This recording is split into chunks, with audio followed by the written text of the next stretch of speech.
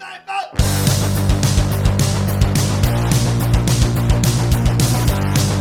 everybody, another episode of Get Mortgage Free Fast here, and it's going to be a numbers episode. So if you don't like numbers, this one may sound like a foreign language to you, okay? But I got a lot of numbers here for you, and I thought for those of you that do like numbers, today is your day. You're going to get excited, okay?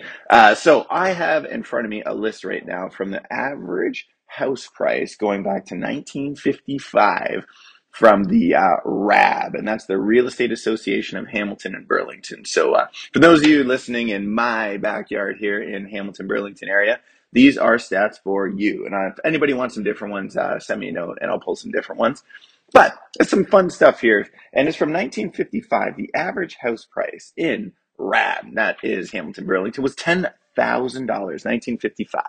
Right now, and what it was for 2020, because this one doesn't have the update for 2020 and 2021 yet, but for 2020 was 695,000. That's a huge increase.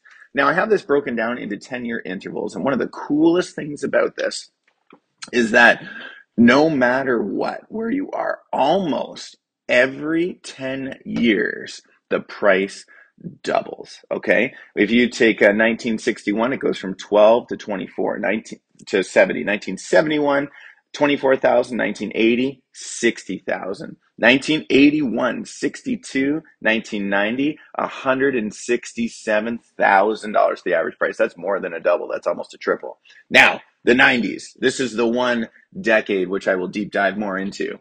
Started price in 1991, 162,000. Ending price in 2000, 165,000. So for those of us that were around in the 90s, I was about 10 years old, didn't give a shit about mortgages or housing at that time, but I do now. Something different that is different from now, okay? Going in 1991, $162,000. Interest rates were 12 to 13%. Okay, we were coming off that roaring massive speculation and inflation in the 80s. So, and then it landed at around 6%. Interest rates dropped at around 165,000 in 2000. So, what's different now? Interest rates are significantly less. So I'll tell you this, even if you bought, you still came out ahead in 1991. If you bought at the peak, you still came out ahead in 2000. Why? Because you have principal pay down with interest, okay? If you have a rental property and you kept it and you held on to it, you would have seen some major dips because that price went down 162, went all the way down to say 143, but then went back up. Guess what? You would come out ahead because the principal pay down would have caught you ahead. Even more so today. So again, I do not see a bubble. I see no indications of a bubble, see nothing like that. But I like to talk to some of your negative voices out there, okay? Those negative internal voices. So if you think there is one, the average principal pay down at the rates we have today is around 16% in 5 years. Okay, so that means that the market has to go down by over 16% just to be even or underwater. You take that over the course of 2 years, you're going to pay off close to 30%, give or take, depending on where rates land in 5 years. But you'll probably pay off 25 to 30% of your principal over the next 10 years. That, my friends, will keep you ahead regardless of what the price is. But let me just fast forward again. I know it's a long one because I got a lot of numbers, but hallelujah. 2001 average price point started at 172, doubled 2010, 324. Okay, almost doubled. That would have been 340, but pretty damn close.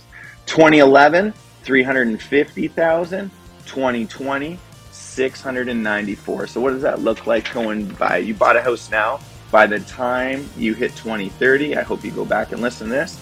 It might be at, if you bought for $700,000, it could possibly be in 2030, 1.4 million. Believe that. Okay, guys, any questions? Hit me up and make this a fruitful and fabulous day.